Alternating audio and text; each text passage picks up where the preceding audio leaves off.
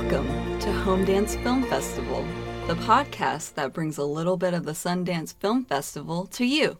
We discussed 2 movies that premiered at Sundance, along with 1 non-Sundance film, plus a few other fun things thrown in along the way. Today we will be discussing Backbeat, Minari, and Divine Secrets of the Ya-Ya Sisterhood. My name is Jessica. And I'm Dylan. Before we get into our main discussion, I have to ask, Jessica, do you have anything from this week that you would like to discuss? Well, I sure would. On Easter Sunday, we got turnt and we watched Exodus, Gods and Kings. Yes, a modern classic. Yeah, it was passable, I suppose. Technically, it looked good, and the effects were pretty good. But Christian Bale plays Moses, and I couldn't really get past the fact that that's Christian Bale playing Moses, and I couldn't see him as Moses. Plus, there's a lot of white people who look just more tan, and it doesn't sit right with me. So, Australian Joel Edgerton as the King Ramses or whatever wasn't doing it for you? Yeah, and then randomly Sigourney Weaver, that was strange. I mean, if you want to have a shorter version of the story and not sit through almost 4 hours of the 10 Commandments, then sure, go for it. But it's not the best movie. And we all know the story. Okay, not everyone, but a lot of people know the story where it's like Moses is, let my people go. And then he asks the Pharaoh, let these people go, because they figure out that he's a Hebrew. And so they exile him and he comes back to save his people. And then they're like, no. And God's like, yo, Moses, this has been 400 years. I'm going to need to do this now. And then he's like, God, I'm trying the best I can. So God's like, look out, hold my beer. I'm going to do some plagues. Then we'll see where we're at after that. And then the Pharaoh's like, sure, you guys can go because I'm tired of it and I cannot stand this. And then they're like, dope. They peace out. And then he's like, you know what? Second thought, I'm not cool with this. I'm going to go after them. Moses parts the Red Seas, all that stuff, comes back and crashes on the Pharaoh and his people and the Egyptians, whatever. They wander in the desert for 40 years. But this movie does not show the wandering. It cuts that all out. So if you don't want to see 40 years of wandering, this is the movie for you. Just shows Moses old. He's heading into that promised land. 10 Commandments in tow. We're all good. Jessica, yeah. Let me ask you this. Can you sit here and tell me that you have never been a Sunday school teacher? Because that was perfect. No, I haven't. I've attended many Sunday schools, though. Classes. My bad, because they're not actual schools, just classes. Sure. And I noticed whenever you said most people know these stories, were you looking at me? Because I'm the person throughout most Bible movies where I'm like, is this the one where this thing happened, or is it this other story? Because I'm a hellbound heathen and I can never keep things straight. Yeah, because you didn't know some of the stuff while we were watching this. Yeah. I remember last year on Easter, whenever we were watching The Last Temptation of Christ, and you were telling me the difference between Mary, the prostitute, and Mary Magdalene. Yeah, well, see, Mary Magdalene was supposed to be the prostitute, but she likely was not a prostitute. That's just patriarchy, misogynism coming in, whatever. It's Mary, Jesus' mother, and Mary Magdalene. Mary I'm the still Magdalene. Confused. She was kind of a disciple, but you can't call her that because she was a woman, so she can't be a disciple technically. But she was his friend. That's what you can call her. Okay. There are too many Marys in the Bible for this brain to handle. There's only 2 major ones. That's too many for this brain to handle. That's what I'm saying. Too many. Whenever you told me they were 2 different people, I was like, what are you talking about? But she's not a prostitute. Okay. In that movie, The Last Temptation, she was. Yeah, but then in Mary Magdalene that we watched with Rooney Mara, she was not a prostitute. I don't think so, no. All right. That's more true, I guess. All right. One of these days, I will get all of this straight. Yeah, there's just Jesus' mom, the Virgin Mary, and then Mary Magdalene, which I think it's like Mary of Magdalene or Mary the Magdalene, something like that, because it has to do with where she's from. The Magdalene, something like that. I will keep referring to you during our Bible epics and being you're a wealth of information. I appreciate that. Did you like the movie? Yeah, the movie was pretty good. It's a Ridley Scott epic, and he does pretty well with it. He makes it fairly entertaining, at least. My favorite part was, of course, the plagues, and just seeing all hell rain down on people, and people just suffering, all the Egyptians suffering, and get a little bit of a thrill out of that because they were assholes. And yeah, Christian Bale is always fun. He always commits, at least, so...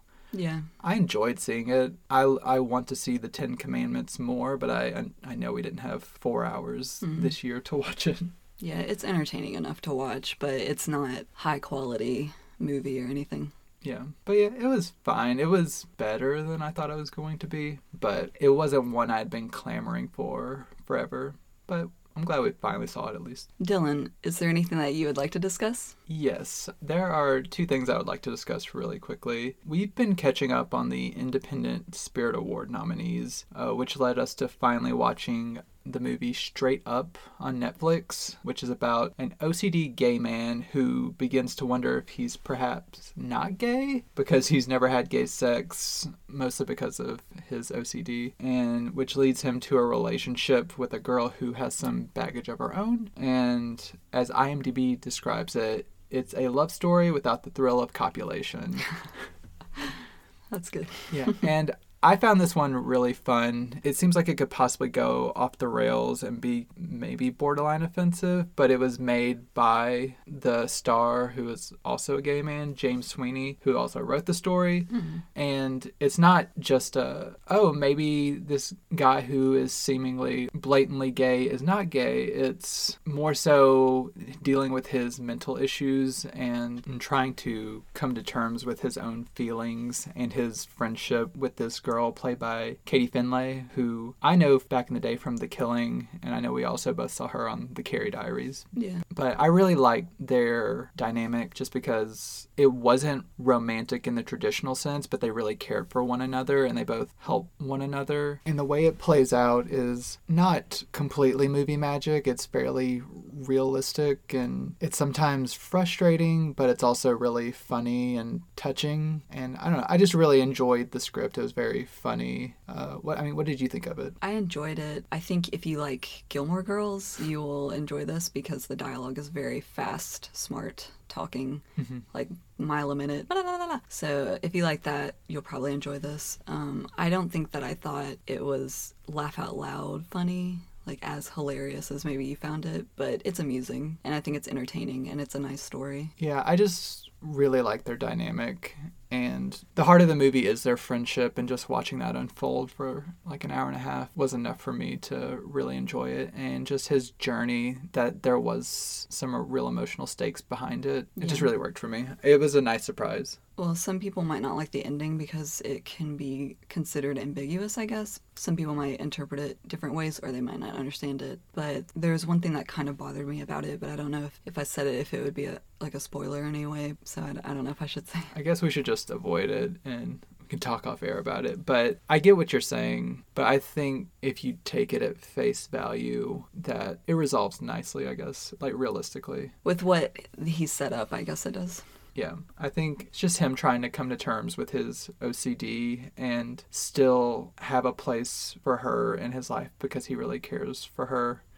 And just, there's a lot going on in his head that he has to deal with, and there's a lot going on with her that she has to deal with, and trying to get past some of her past trauma. There's a lot of trauma in this movie, but I think it tackles it delicately and nicely. The other movie I want to talk about, my esoteric pick of the week, is the Broadway Melody of 1940, which is the fourth and final entry in the Broadway Melody series that began with the Best Picture winning 1929 entry. And the fourth one is the first to star the great Fred Astaire after delivering a string of hits at RKO. Rather than his famous co-star Ginger Rogers, Astaire stars alongside the so-called Queen of Tap, Eleanor Powell. And while the story is not exactly the most important aspect of the film, it involves two down-on-their-luck dance partners played by Astaire and future Senator George Murphy. And through a series of circumstances and mistaken identity, Murphy's character gets the chance to star in a Broadway show with the established star played by Eleanor Powell, even though Astaire is the most talented partner between the two, and he was the one who was meant to be hired. And it's a really just an enjoyable tale. I've been getting much more into musicals lately just because I've been reviewing a lot of Warner Archive titles that have been coming out, and they've been really churning them out, and they've been speaking to me more than they ever have, I guess because I've been watching some fairly good ones. I believe the only Fred Astaire movie I'd seen up until this point was Holiday Inn, most likely, which I wasn't the biggest fan of. Me either. After watching this, you know what? The guy's pretty talented. Oh. Yeah. Yeah. He knows how to move. I could see that. Yeah, and I really liked his dynamic with Eleanor Powell because she's incredibly lovely and just has this infectious smile while she's doing her tap dancing. And she's said to be the only person that Astaire was nervous about working with because she was the only person that he felt might even exceed his talents. And I just read all these stories about them practicing for hours and hours until they were wearing out their piano person, and they just keep going nope, we got to get this perfect. There's this number that I had heard before I watched the movie called Begin the Begin. It's a famous song, and I had heard that it was one of the more famous musical numbers in film history, and I was like, okay, let's see what this is. And then I watched it, and I was like, yeah, that's the stuff. It was just so mesmerizing just to see them just dancing in unison and floating across this immaculate stage, and the production design's amazing. Their movements, they're dancing on air and stuff. Yeah, well, Madonna said it best. Ginger Rogers danced on air. But this time, it's Eleanor Powell. They had style, they had grace. Rita Hayworth gave good face. Madonna knows what's up. Yeah, she does. This movie, it's just a lot of fun, and I would recommend it to anyone who has even a passing interest in old school glamorous Hollywood musicals. And the new Warner Archive Blu-ray is choice. It's immaculate, as pretty much all of their presentations are. I love them. They're one of my favorites.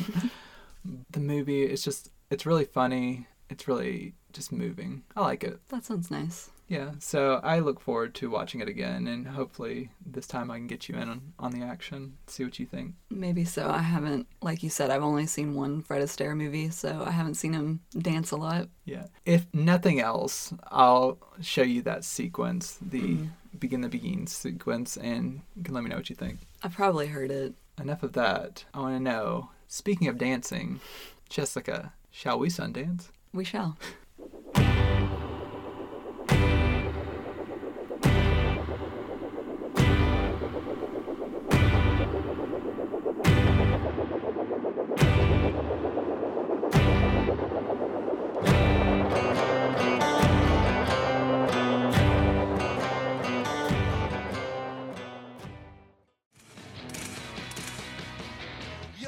You're the angriest person I have ever met. I'm not angry, sister. I'm desperate. I think you're jealous. Jealous? Oh, yeah. Jealous. Jealous of who? Jealous of Stu. Jealous of me. One became a legend. The other fell in love. She's just a girl. You don't know her. She'll get rid of you. She'll finish with you as she did to Klaus. She's going to do to you. From the producers of The Crying Game comes Backbeat, the remarkable story of the friendship behind the most popular band in history. There goes Stuart Sutcliffe. He could have been in the Beatles. I love him, John. Don't we all? Our first movie is Backbeat, which premiered at Sundance in 1994. It was written by Ian Softly, Michael Thomas, and Stephen Ward. It was directed by Ian Softly. Okay, this is a long list of people starring, because I was getting all the characters, so hold on to your butts. Starring Stephen Dorff, who plays Stuart Sutcliffe, Ian Hart, who plays John Lennon, Gary Bakewell, who plays Paul McCartney, Chris O'Neill, who plays George Harrison, Scott Williams, who plays Pete Best, and Cheryl Lee, who plays Astrid Kirchherr. Backbeat is a dramatization of the Hamburg, Germany phase of the Beatles' early history. So if you know anything about the Beatles, or if you don't, there was a period of time whenever they were first starting out, which they're still known as the Quarrymen, and they went through all kinds of phases of names before they even got to the Beatles. They played in Hamburg, Germany, in seedy dive bars that were mainly strip clubs, and John and Stu were, I think, actually Pete also, were the only ones who were of age because they were 18, and I guess since the drinking age is 18, they can get into those clubs, but George and Paul were underage, so that they had to lie so that they could work there and they wouldn't get deported. So it's this whole period of their lives where they're playing in these clubs and, you know, building up their skills and all kinds of stuff, stamina. So you're probably going to find out anyways with this podcast that I am a huge Beatles fan. One might call me a Beatlemaniac.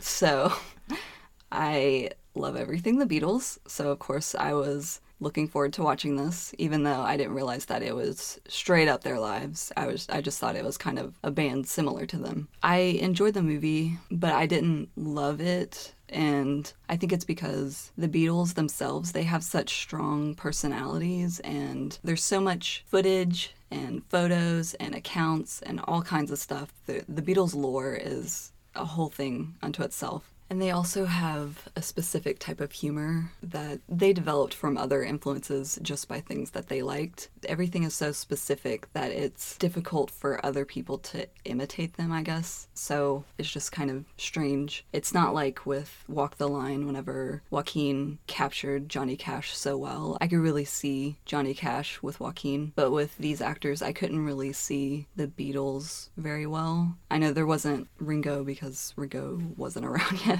but he met them there. But it's just, the Beatles didn't really shine through for me. The guy who played Paul, he looked very similar to Paul McCartney, which was kind of unnerving at first because it's like, whoa, that looks like a young Paul. So I was kind of caught off guard. Funny enough, he also plays Paul McCartney in a Lifetime movie with Elizabeth Mitchell. It's about him and Linda, which is weird, and I will end up watching it and it will be terrible, but I will watch it.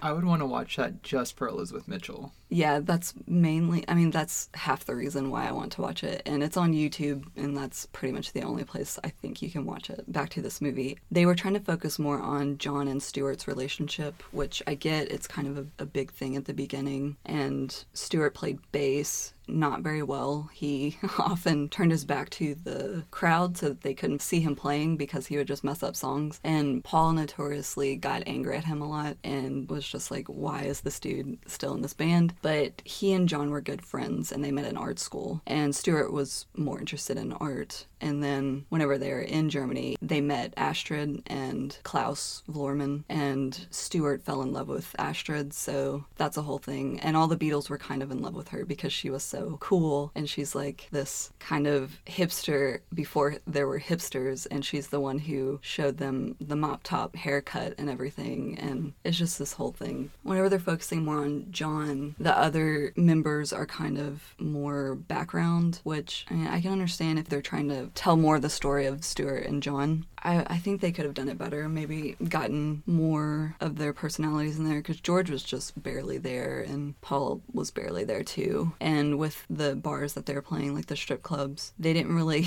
show how rough it was. They didn't have people throwing stuff at them because they had all kinds of stuff thrown at them all the time whenever they played those strip clubs, and they had to play for hours and hours on end. So they had to come up with super, super long set lists so that they can keep playing and keep the people kind of pacified so that they wouldn't break out into mass brawls or throw bottles at them. So they played a lot of covers. And the movie, there's no original Beatles music played. They only played covers, but their covers of the songs are the most famous versions. So it's kind of like listening to real Beatles music whenever you watch the movie. There was one song that John sang, and it's called Long Tall Sally, and it's a Little Richard cover, and John didn't sing that, Paul did, but I don't think anyone would really notice that or care except for people like me. It's entertaining, and Beatles fans, from what I've read, they seem to like it more than I do.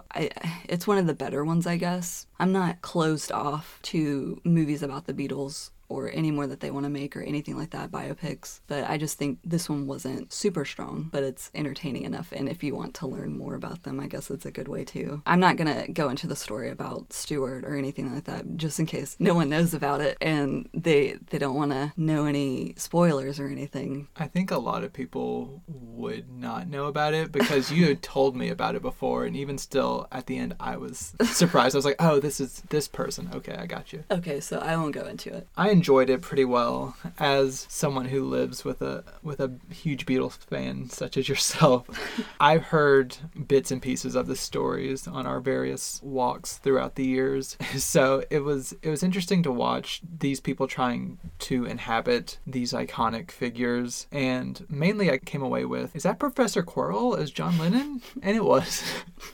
So that was fun. But the other known Beatles, so like George and Paul, they were basically non-entities throughout and were given nothing to do. Besides, I felt like the movie kind of took like a villain edit for Paul and kind of framed him more in a things usually do negative light. Yeah, I'll go ahead and say my favorite Beatle is Paul because he's the best Beatle, you know.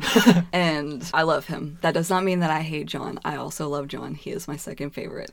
I love all of the four lads from Liverpool. And Ringo's just trying to get some more songs on the album. George especially was a non-entity.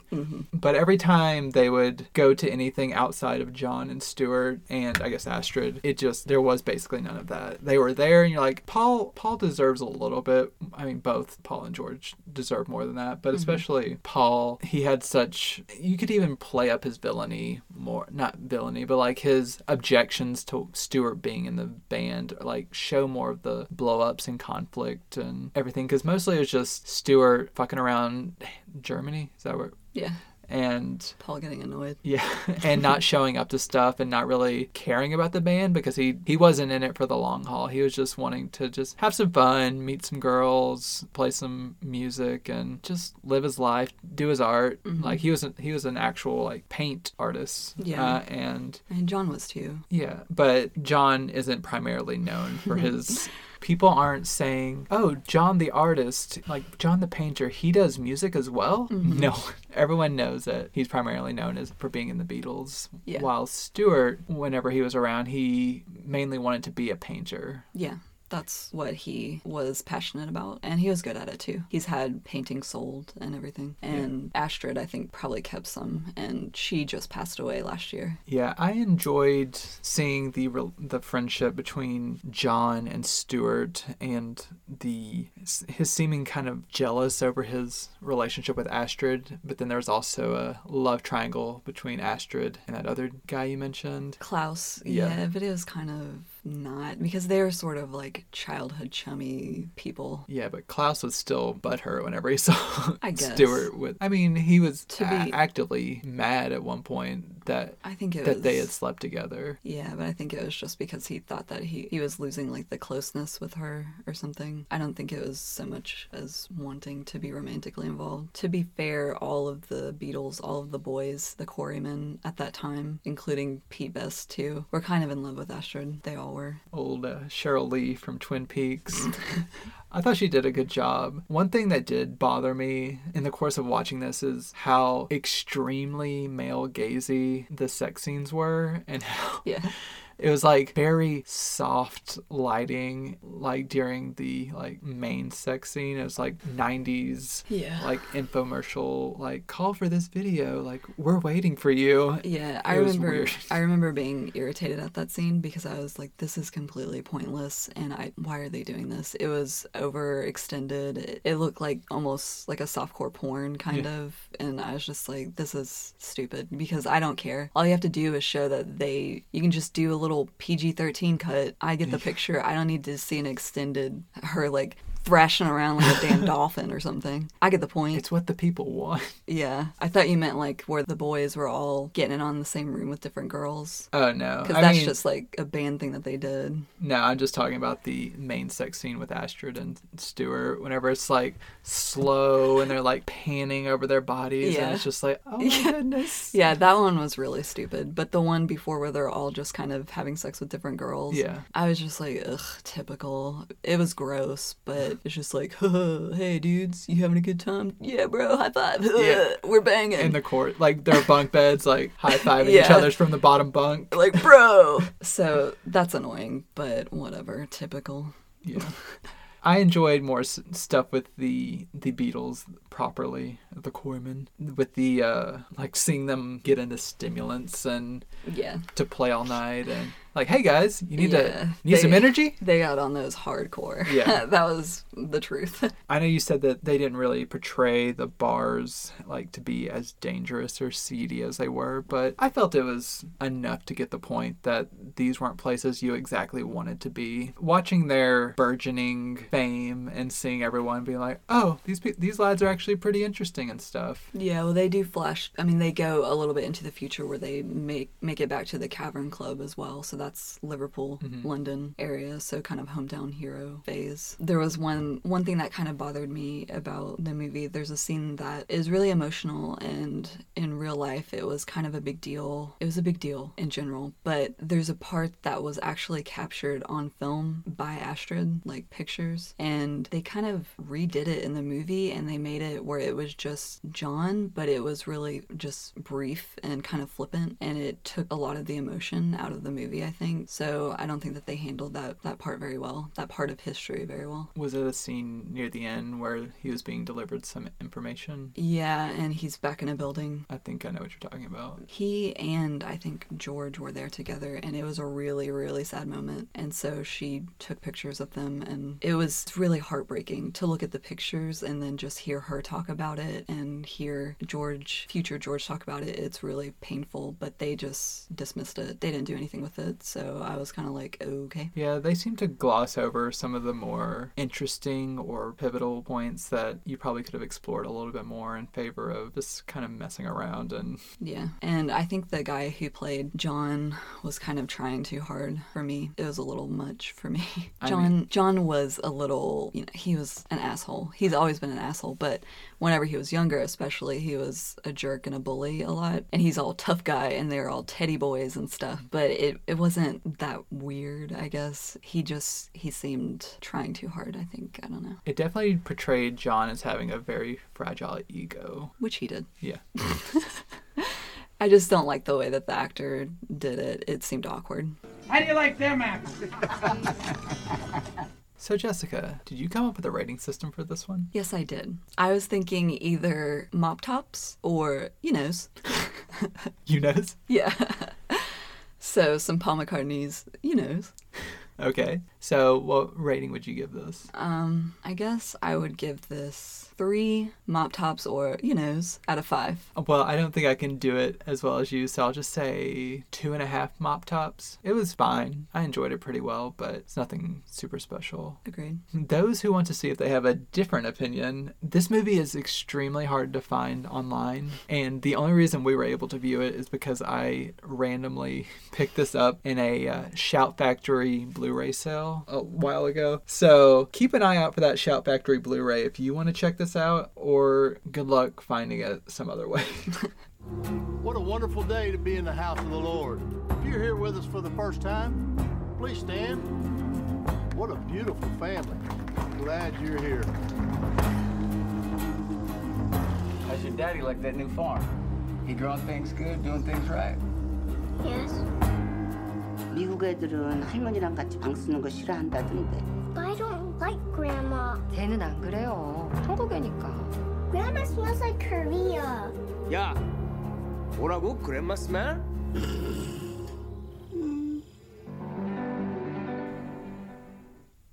Minari premiered at the 2020 Sundance Film Festival, where it won both the U.S. Dramatic Grand Jury Prize and the U.S. Dramatic Audience Award. It's directed by Lee Isaac Chung, and it stars Steven Yeun, Han Yi-ri, Alan Kim, Noel Kate Cho, Yoon Jung, and Will Patton. Minari is the semi-autobiographical story of the Korean Yi family as they moved from California to rural Arkansas in the early 1980s. The optimistic father, Jacob, has big dreams dreams of growing Korean produce and making a better life for his family, while the skeptical wife Monica tries to acclimate to her dramatic surroundings while taking care of her 2 children, Anne and David, the latter of which suffers from a heart condition that prevents extreme physical exertion. To help watch the children and ease the shock of her new surroundings, Monica's playful mother Soon-ja moves from South Korea to live with them. The film tells a story of one family's hopeful journey towards achieving the American dream. I found Minari to be a very enjoyable and gentle story. It's very relaxing, and I love the way that it tells a story that from the outside people might think that it's not incredibly relatable if they just see that it's an Asian family and they're like, well, I'm not Asian, I might not understand these experiences. But if it's an American story, even though it's about Asian people, and like the way that controversy was brought up whenever the Golden Globes put this into a foreign language or international film, even though it's an American story, I understand why there was that controversy, because this is what America's about. It's going to a place and trying to make a better life for yourself, even if they're not speaking English the whole time. It is an American story. Yeah, they're still Americans. Yes. So I appreciated that the story was a memory piece based slightly on, or partially on, the memories of Lee Isaac Chung from his own childhood. And this was very specifically focused around David and how what we saw on screen was mostly what a child might kind of remember, because it was very distilled into very clear boxes, like his family members, such as his dad. There's a very clear look that Stephen Yeun's character had that Lee Isaac Chung probably remembered something similar with his dad from childhood, and just very specific moments. You didn't get a lot of moments with, like, say, his parents having their own conversations. There were some of them that he probably extrapolated and picked up from being a parent himself these days. But it was very much from that childlike sensibility, and that caused, especially with his parents, there was tension throughout their marriage from this move, but the movie didn't focus on arguing the entire time throughout the movie. It was realistic without being too dark or depressing. It was just natural, and I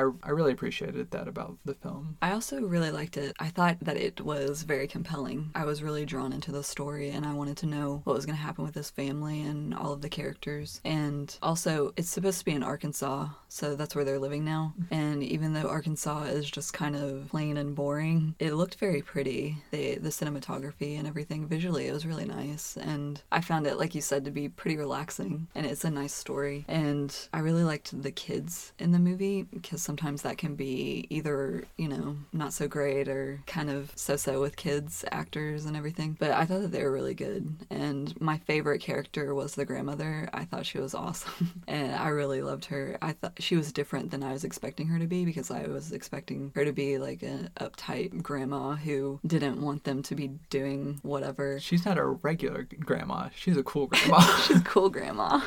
She's a little hellraiser. Yeah, she came in, she's like, what's the 411? So I really liked her, and I loved her relationship with the kids and with David especially. And they're kind of back and forth, kind of like bullying each other, but not. It was really funny. And I love the Mountain Dew joke. Yeah. That was probably the funniest part of the movie. The water from the mountain. Yeah. Go get some more water from the mountain. So yeah, I thought it was really good. And going with some of the criticisms, I guess, that I saw whenever I was just reading to see, what other people thought and lower rating things, and people think that it's super long and it's way boring and nothing happens and it lacks plot. But I think it's kind of, like Nomadland. It's more of a character-driven movie, because it's just about family drama, human drama. So it's just what's going to happen with this family. It's mostly family dynamics. It's centered inside. So sure, they don't see a lot of people except whenever they go to church, and then business dealings and their weird religious neighbor, which I really liked him too, because he was endearing in a way, because he was almost childlike. And then he kind of attached onto them because he was in the Korean War, and he's like, oh wow, you're Korean, and all this stuff. Yeah, Will Patton was really great in that role. Yeah. It's the best role I've probably seen him in. Yeah. I recently rewatched Remember the Titans, so so I also really like him in that. Yeah. But there wasn't as much racism as I thought there might be in the movie, but it's just because they didn't really go out. It didn't show them interacting with that much of the community. I mean, there were comments in the church, like stupid, insensitive comments that the white kids made and everything, of course. Yeah, one thing that I read about that, or one point I read, was since this was more so from the point of view of the children, maybe they, like, what was included with those kids were probably things that Lee Isaac Chung, similar things that he experienced as a child that did make an impact, but he wasn't as exposed to maybe some of the racism that his parents was facing, so it was more just condensed to those few little scenes, and they were effective. And I mean, the kids, they didn't mean it maliciously, they were just ignorant because they didn't know Asian people, and it just sounds stupid. Just like, why is your face so flat? Yeah, like, oh my god. Yeah, insensitive remarks. Just the little girl doing Stop me whenever I say something in your language. Yeah, it's just so awkward because looking back on that, I hate that I did that. But it's such a thing with children. They hear something and they want to mimic it, but they don't know how, so they just end up being super problematic and racist. I think they handled that really delicately and realistically in the movie. They didn't approach this whole movie of, no, they never experienced any racism of any kind, but that wasn't the main part of the movie. It was their struggles to flourish economically and acclimate to their new surroundings. It surprised me that whenever David went to stay over at a friend's house, that his dad seemed so chill and everything. Like, I expected racism at that point, but there wasn't any. And so I was like, what? It was really strange. I guess it's too busy doing other things to even think of that there's something amiss. I mean, good for him that not thinking that. Yeah. Oh, there's a Korean boy in here. Yeah, nothing's wrong. Let's be real. He wouldn't know that he was Korean. He would just say that he was Chinese. Yeah. That's the modus operandi for Americans in general. Yeah, just like any Hispanic person is Mexican, yes. Any Asian person is Chinese. Yeah. Some of the complaints were that there was no assimilation scenes really, but I mean that just goes to them just probably already being assimilated because they lived in California before, so that probably already happened. Yeah. And then it's just not them out and about in town, it's just their family story and his dad trying to start this farm. So I get it. I get why there wasn't, and it didn't make me angry that there wasn't a scene of assimilation or anything in the movie. Yeah. One of the things that I found most interesting in this movie, the character of Monica, in terms of assimilation, the Han Yi-ri performance, she seemed, especially when her mother was about to come over, seemed very intent on maintaining the Korean side of her heritage. It's like she needed to prove to her mother, like, oh no, I'm not American, I'm Korean just because I've been here. So while others, especially David, both of the children, they grew up speaking both languages, so they could speak fairly fluently both ways. I don't remember ever hearing Monica really speak English besides whenever she was speaking to the ladies at the church and just trying to say enough to get by, but mostly she just... Yeah, she would sometimes say things in English to David. She would say things in English to the kids, and then they would say things in English to her as well whenever they didn't want their grandmother to know what they were saying. Oh, yeah. So she would say things sometimes to them. That's right. But still, it was interesting how she was trying to seemingly prove to herself and her mother that they are Korean. We're not abandoning our Korean heritage. That's why I thought the grandmother was going to be uptight and kind of overbearing about that. Yeah, she was more open to being like, hey, let's get into this American stuff. Like, I like wrestling. I like Mountain Dew.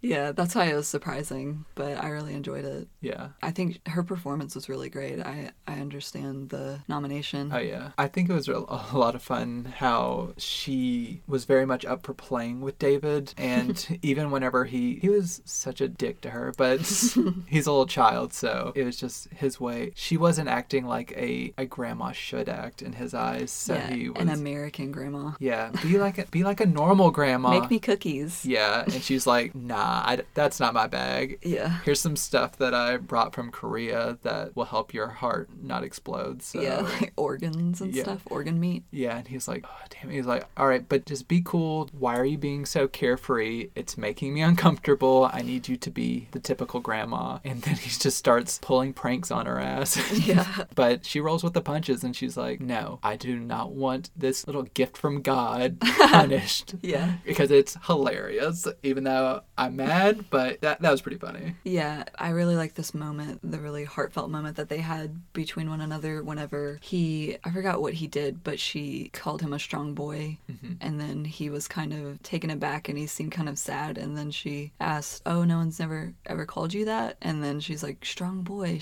very strong boy. Yeah. Because he can't run or he can't do anything. And his parents tell him that he can't do anything because they're basically like, you're going to drop dead because of the hole in your heart. Mm-hmm. So he's been told that he's weak this whole time and he never felt that before. So I thought that was very sweet. Yeah, there were several, multiple scenes between the two that really made me feel a lot. I really enjoyed one of the moments whenever they were in the creek when they were planting the Minari, the titular Minari, and David was afraid of like a possible snake that they had seen, and she was like, no, it's out in the open. You don't need to be. You have your eye on that. You know that it's the things that are hidden that are more scary, and I thought that was just a really nice moment and he was like, oh, okay. Yeah, that got me because that's wisdom. Yeah. Because that's very true. The hidden things are the dangerous things. Mm-hmm. She was like, don't throw rocks at it. Don't scare it away. You need to keep your eye on it. Yeah. It's like your first thought would be, I need to get this away as soon as possible. Like, no, just let it be. Let it be. You know where it is. It's fine. Yeah. But ain't that the truth, though? Silent killers. Granny knows. Yeah. Granny's the best. Yeah.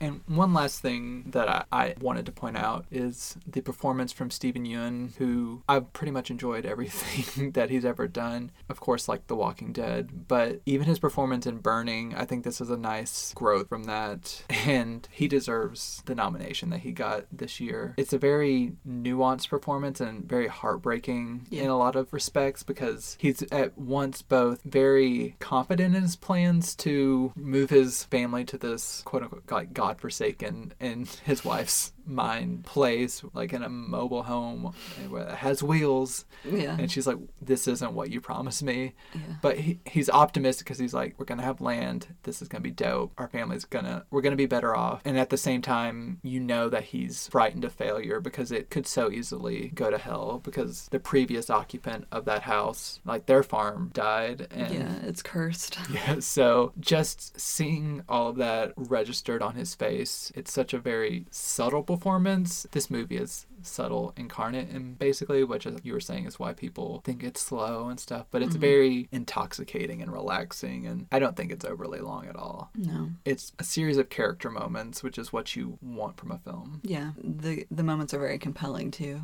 And I do think the ending it kind of seems like it's quickly kind of wrapped up a little bit, like it may be thrown together, but it's not the worst or anything, and some people may not kind of get certain things, but it makes sense, and there's a lot of symbolism. Like there's a whole thing throughout the movie about them looking for water and then finding water, and then Minari is a water plant. So there's a lot of symbolism and things, and if you pick up on it, I think it'll make more sense to people. Yeah, this seems like a movie that would definitely reward rewatches. So yeah. We both only watched it once so far, and I look forward to watching it again. Yeah. Let me ask you, knowing going into this that it was a Best Picture nominee, that it won the Audience Award, that it won all these awards at Sundance, did it live up to your expectations, or did all of the hype get to be too much for you? I think the hype was a little bit too much for me.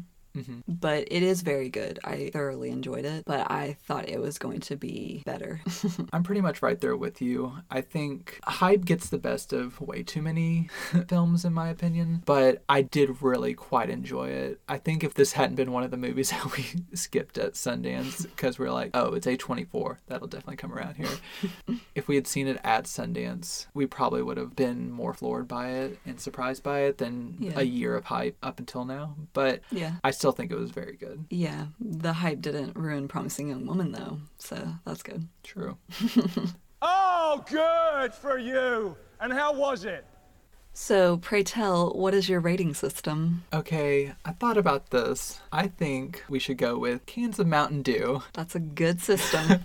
So I would personally give this movie 4 cans of Mountain Dew out of 5. You know what? What's that, Jessica? Tell me. Lay it down. You snatched those cans right from my hand because I would give it 4 cans of Mountain Dew out of 5. Good thing we snatched that 8-pack because we got 4 cans each. Yeah, we're ready to do the do, baby. For those who want to do the do, who want to see what they think of this movie, it is currently available digitally and in select theaters, and the Blu-ray will be coming out May 18th for those who are listening in the future or just want to mark it on your calendars.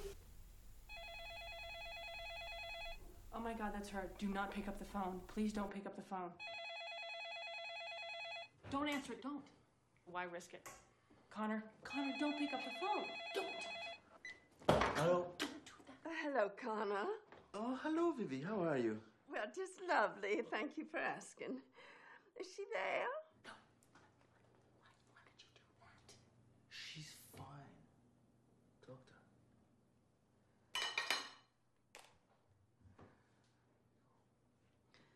Mama?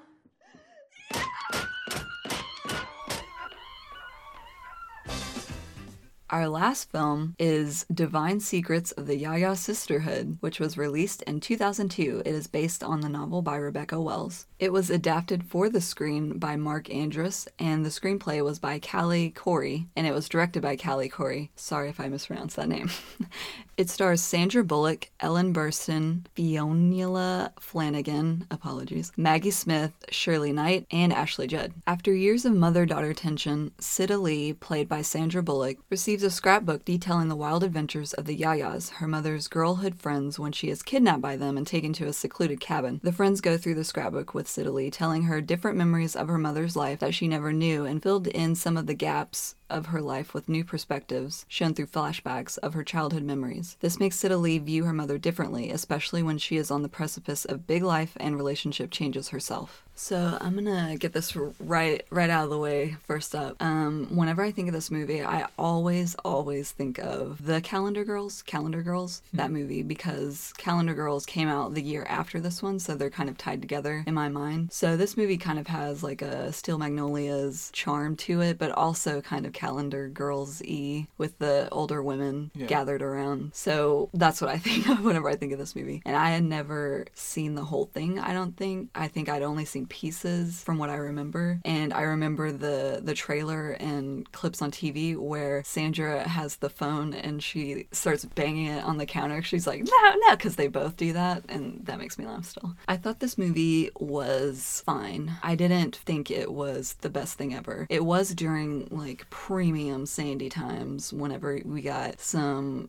darkly comedic roles and also some just straight comedic roles, all comedy, you know, Miss Congeniality, like premium Bullock era. But this one didn't really use her the best way that it could. It wasn't as effective. But I think if the book was written that way, there's not much that you can do unless you just want to rewrite it. But I just think that she was kind of wasted in this movie, so it didn't really get to show much of her talents, except at the beginning whenever she's doing all the funny stuff that it's like, oh, she's just like her mother. She has her same mannerisms and quirks. But mostly the movie is focused on her mother's past and her friends, so I get it. It's right in the title. Yeah. It's about the Yaya sisterhood. Yeah.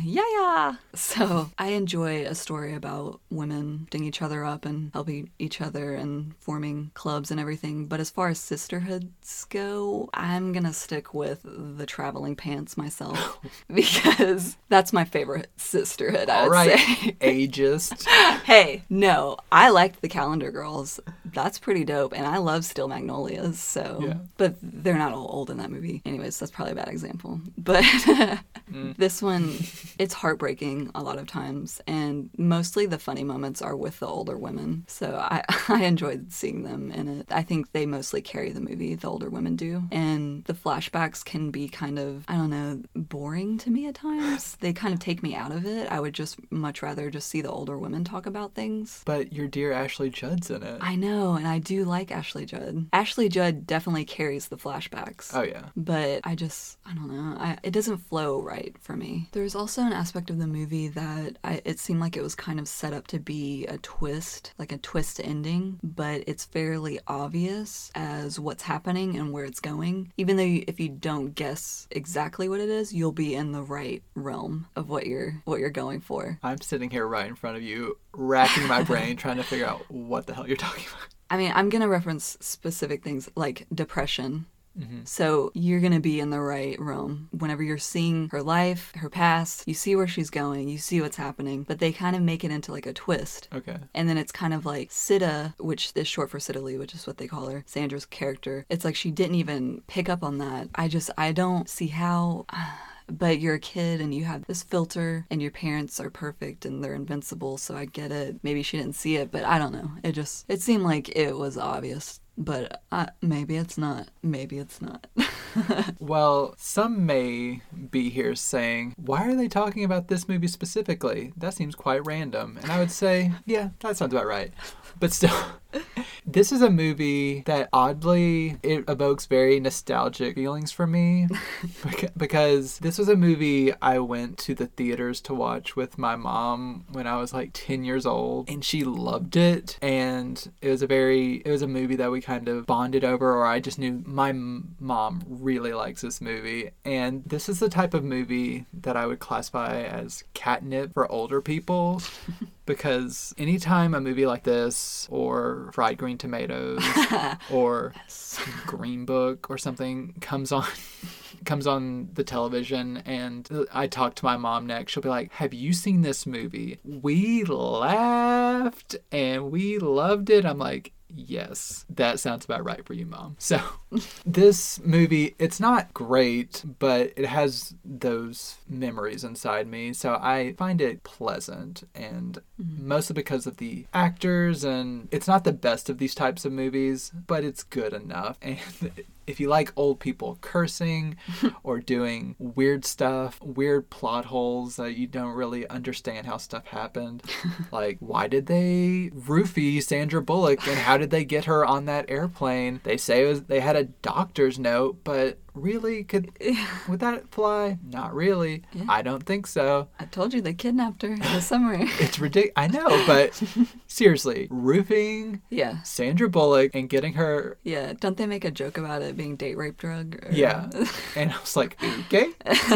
If you like a wildly out of place Maggie Smith... I was just about to say. I was like, what is she doing in this movie? With that weird accent. Yeah, I love Maggie Smith. She does not need to be playing Southern characters. She does not know how to nail that accent. Shirley Jones, perfect. Fionnuala Flanagan, she does a great job. Yeah. I think she's probably the best of the three, or four, I guess, not including Ellen Burstyn. Yeah, Ellen doesn't have a ton to do. No, she's just over there whining that people are going to think she's a bad mother, and... Yeah, she's worried about the interview that Sita gave. Yeah, so there's so much to unpack in this movie. It tries to do so many things. It tries to address racism in very subtle ways, like whenever they go to the Gone with the Wind premiere, and they dress down their cousins for being racist to their servant. Yeah, house servant. Yeah, they're not too self-righteous about it, but it's in that same vein as similar movies such as like Green Book, where people feel good about themselves for tackling racism, but don't really delve into it. Yeah, it's very surface level. Yeah, it's just one or two scenes, because isn't it just like them throwing stuff at him? That one, right? And they're just like, how dare you? And then that's it. Don't be racist. That's rude. And then they walk off all pleased with themselves. Yeah, we did a good thing. We stood up for our African-American servant. And everything's going to be fine now. There are just so many scenes. Audience will just eat up. There's a scene of topless night driving and... Almost topless. I mean, topless, but not shown. Yeah, but of course, this is a PG-13 movie. There are bras coming off in the night at high speeds. It's pretty great. Nips in the wind, ladies. Sometimes you just want your nips to be free, so... I get it. Free the nip. Yes. Hashtag free the nip. You have James Garner Garner here just preparing for his role in The Notebook. He's like, okay, in a few years, I'm really going to get this, but let me just lay the groundwork. I can be a strong older man who can be sad when I need to and be solemn and stoic. Yeah. Even though his character in the flashbacks is a huge asshole, so you wonder why he ended up even being with her for the long run. Yeah.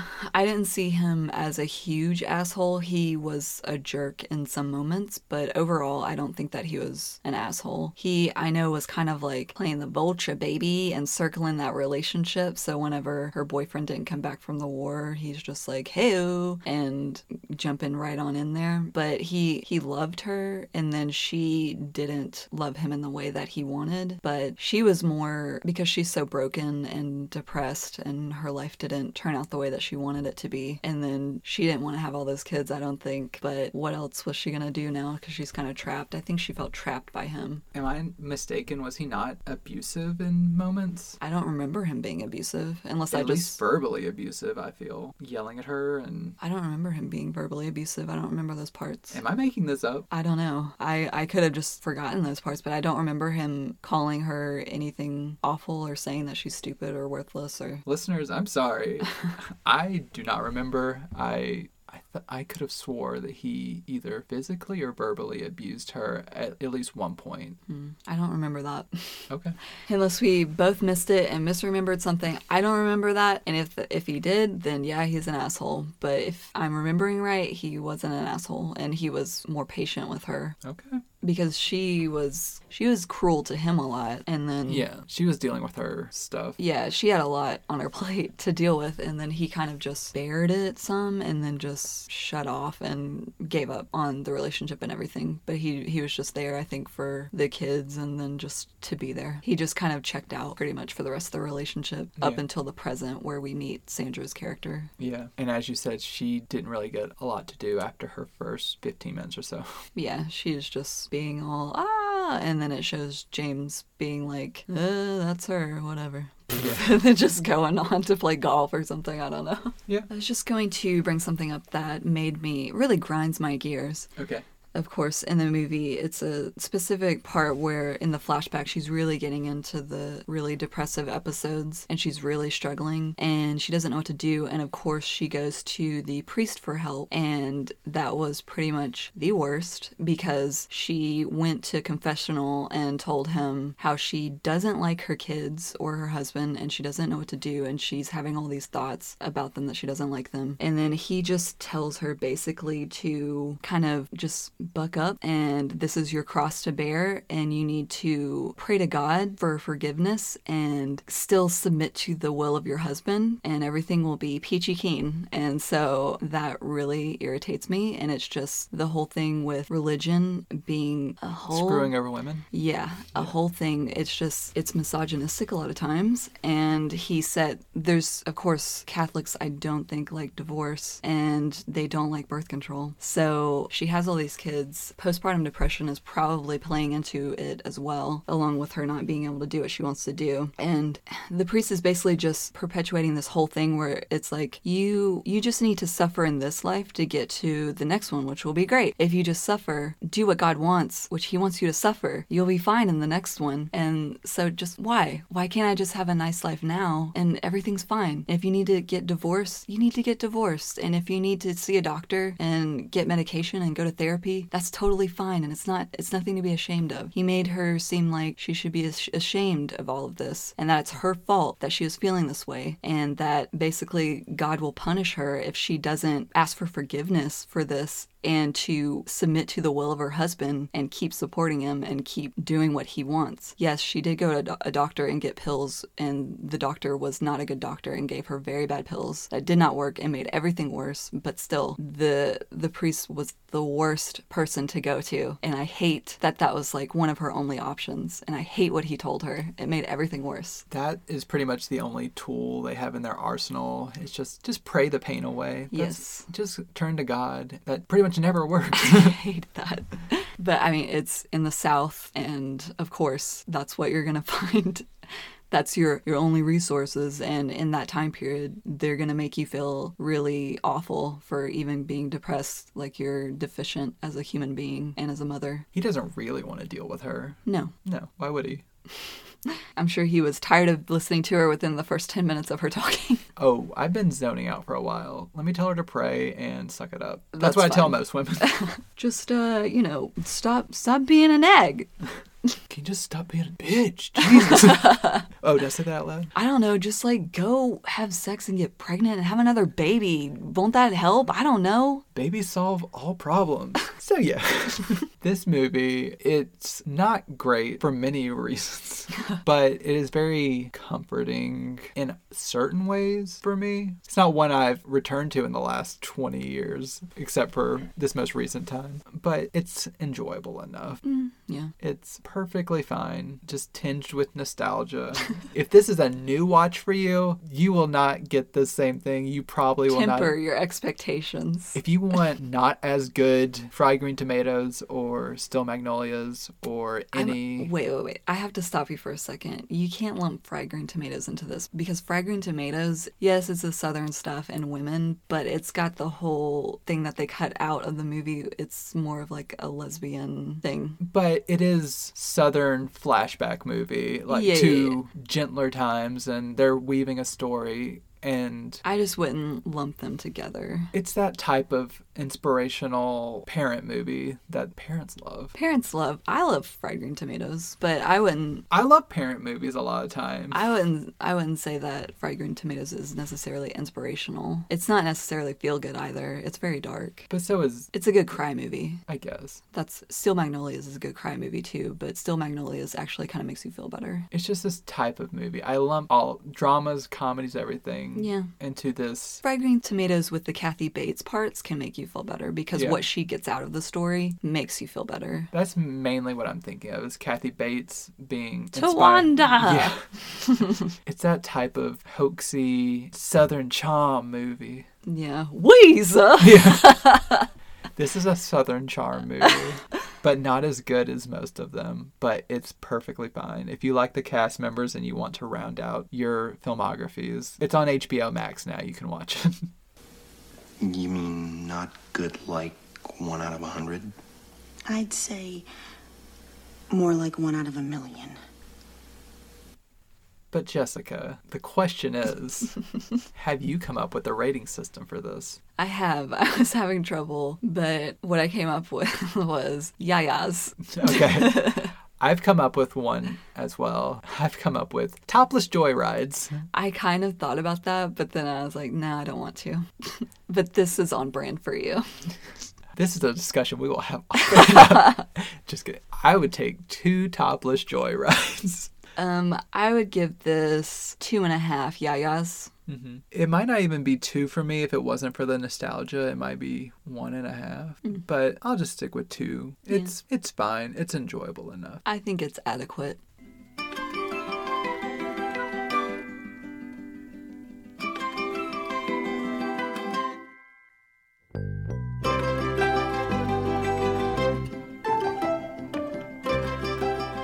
So now we're going to do a segment that we won't always do every time, but we make a top 5 list of our choosing, and this time it is top 5 directorial debuts. Yeah, we figured since both Divine Secrets of the Yaya Sisterhood and Backbeat were both featured directorial debuts, so we discussed some of our favorites. All right, starting with number 5, I realized that we might have the same answers, but we'll see. My number 5 is The Witch by Robert Eggers. Very nice.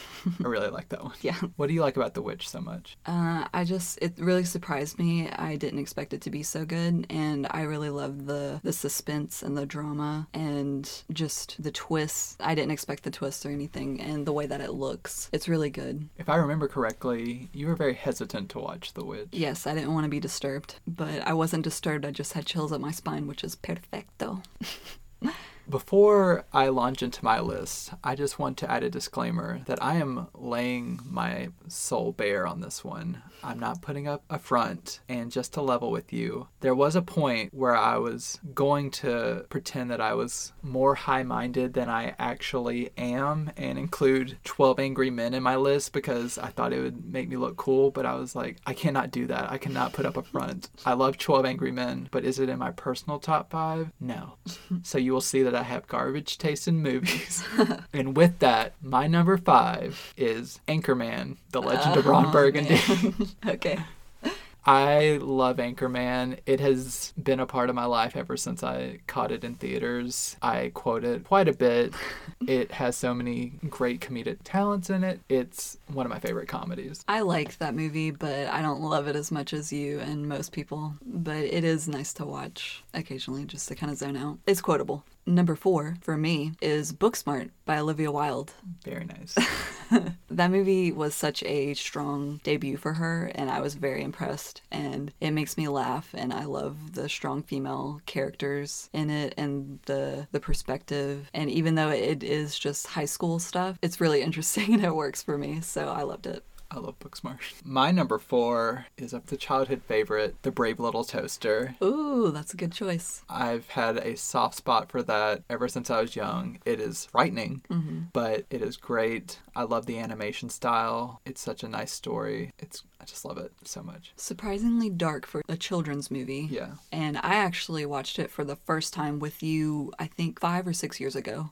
Because I'm pretty sure I'd never seen it my entire childhood. But I really enjoyed it. It is very good. And it is very dark. And I could see kids being afraid of it. Yeah. I think I had seen pieces of it because I remembered some pieces where they're still in the house and the crazy air conditioner thing. So my number 3 is 8th Grade by Bo Burnham. Yes. 8th Grade is also a solid premiere, and we saw it at Sundance, and it was both of our favorite movies of Sundance. So it's pretty great. Yes. It's inspiring, it's heartfelt, it's funny, it's everything. Echo that. My number 3, everyone hates this movie now, but I love it, is Garden State. Nice. It, for years, was my favorite movie. I would watch it every year on New Year's Day to start out the year. I have not done that in many years, and I realize it's not a perfect movie, but it was a perfect movie for my formative teenage years. That's what I needed at the time, and the soundtrack is stellar. Natalie Portman is amazing. She's the prototypical manic pixie dream girl. I don't care. I love her. She's amazing. I love the movie. Yeah, I'd watched it before I met you, but only, I think, once, so not as many times. But I like that movie, and I don't think people should be ashamed of liking it or anything. I think you should let your Garden State flag fly, because it is a good movie, and it's well written and directed. And yes, the manic pixie dream girl can be annoying, but whatever. It's not as bad as some movies. Yeah, I look forward to discussing it more in depth on a future episode because that was a Sundance title. A lot of these are Sundance titles. Woo! My number 2 is Pleasantville by Gary Ross. I saw it on my list of...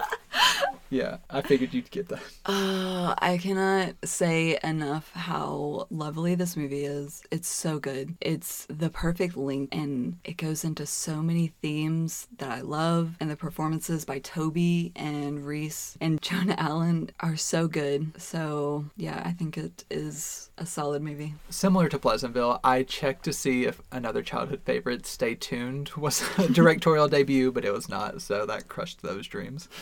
My number 2, which is a movie you will never watch, is Ari Aster's Hereditary. I figured that might come in. Yes. I love that movie. It is one of the best horror movies of all time, in my opinion. It is so unsettling. It is so great. It'll get in your head. There's so much to unpack. Midsummer's even better or equal to it. He's such an inventive director. I just cannot wait for more to come from him. I know you will never watch it. It will cause you nightmares. I got nightmares and lost sleep over it just from you telling me most of the movie. I was so passionate about it. I needed to tell you about why this movie was so great. Jessica hates demons and possession. She will not mess with that. I'm not good with supernatural horror movies, but I did love Midsommar. Yeah. So I'm glad I convinced you to watch that after being terrified by my description of Hereditary. Are you ready for number 1? Number 1.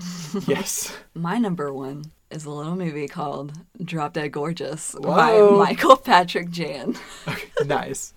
This movie is so great, and it has pretty much an all-star cast, in my opinion, and the performances are amazing. It's kind of reminiscent of like a Christopher Guest movie, and I love the story, and I love all the characters. Love it. One of my favorite Kirsten Dunst movies as well, and Kirstie Alley. I cannot wait to rewatch that one. My number 1 has already been mentioned, and that is 8th Grade. I thought that might be the case. It's my number 1. It's just perfection to me. Bo Burnham knocked it out of the park with that first feature of his. Mm-hmm. He wrote a teenage girl's life so perfectly that it's suspicious. Yeah. You're like, how did you get this so... Like, how did you speak to a current generation so flawlessly? Yeah. And Elsie Fisher, she's amazing. That's one of the best youth performances I've ever seen. Mm-hmm. Her dad, played by Josh something. It's fine. He was amazing. He's a great dad. And that movie's so quotable. I love it so much. Mm-hmm. It's just amazing. Can I just really quickly add a few titles on? I have honorable mentions to go over. Okay. Do you want to name some? Well, first I was going to say, if you've listened through all the way on our episodes, right after the theme music ends, you'll notice the Gucci. That's from 8th Grade. Yeah. My honorable mentions are Whip It by Drew Barrymore. Mm-hmm. What We Do in the Shadows, Jermaine Clement, because that was his but not Taika's. And Molly's Game by Aaron Sorkin. Me and You and Everyone We Know by Miranda July. Violet by Justine Bateman, which we just saw at South by Southwest. Yes. Very good. And Year of the Dog by Mike White. Say Anything by Cameron Crowe. I'm going to say a big hell yeah to that one. And of course, Legally Blonde by Robert Luketic. And I want to say that, of course, Promising Young Woman and Gattaca would totally be included in my list, but I wanted to get more movies in since we just talked about those extensively, so. Yes, Promising Young Woman would definitely be on mine if we hadn't just spoke about it. I wanted to get more movies in, and also my number 1 would be different if we included movies that we have seen at Sundance that haven't come out yet. We may talk about a little movie like that later this year. That's a tease, but it was my favorite movie of 2020 that did not come out in 2020. And just a few movies I wanted to mention that I thought you might choose. I went from the 1920s current through Wikipedia seeing first-time directors. I'm surprised that you did not pick Christmas Vacation. Yeah, but yeah. Or Beauty and the Beast. I was seconds away from choosing Cabin in the Woods because I love that movie, but Anchorman's more a part of my everyday life. Your identity? My identity is Anchorman, which means I'm insufferable. So also, I would have included Lady Bird, but since Greta had co-directed a movie before then. Nights and Weekends. Yes. And everyone is saying that Sound of Metal is Darius Marder's first film, but there is a movie listed before Sound of Metal, or else Sound of Metal would be on my list. It's not a TV movie, is it? It's a documentary, I think. Okay, well that still counts. Yeah, I don't know. It's on IMDb, so I didn't include it, but I freaking love Sound of Metal. It would be high on my list. Just a few more that I wanted to mention. Mostly movies from my childhood where a director came in, put that out, and just did not do much of anything else. A Goofy movie. Yeah, The Rescuers, The Secret of Nim, Joe Dirt. Showing a lot about my personality. Beavis and Butthead Do America. And I would have put this in a heartbeat, but We're Back, A Dinosaur's Story. I think I saw that. 2 of the 4 directors had done stuff before, so I was like, I don't think that counts. Same with Pagemaster, because the live action director, Joe Johnston, he had done stuff before, but the animation director had not, so I didn't include it. Those are some toit top 5 lists.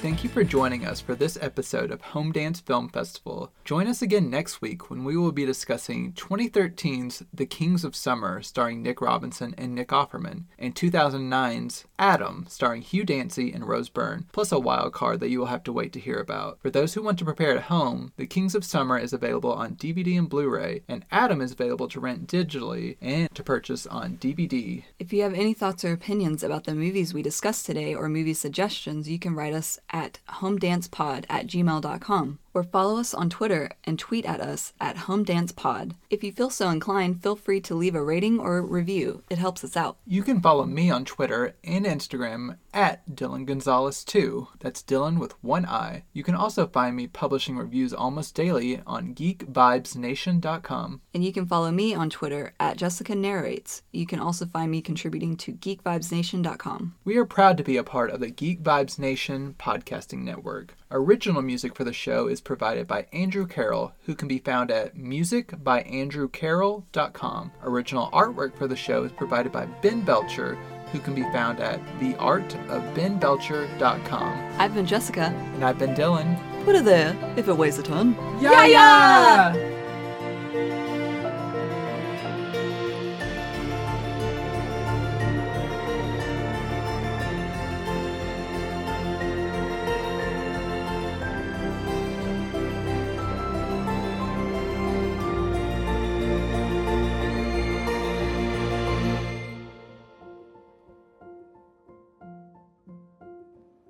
Gucci.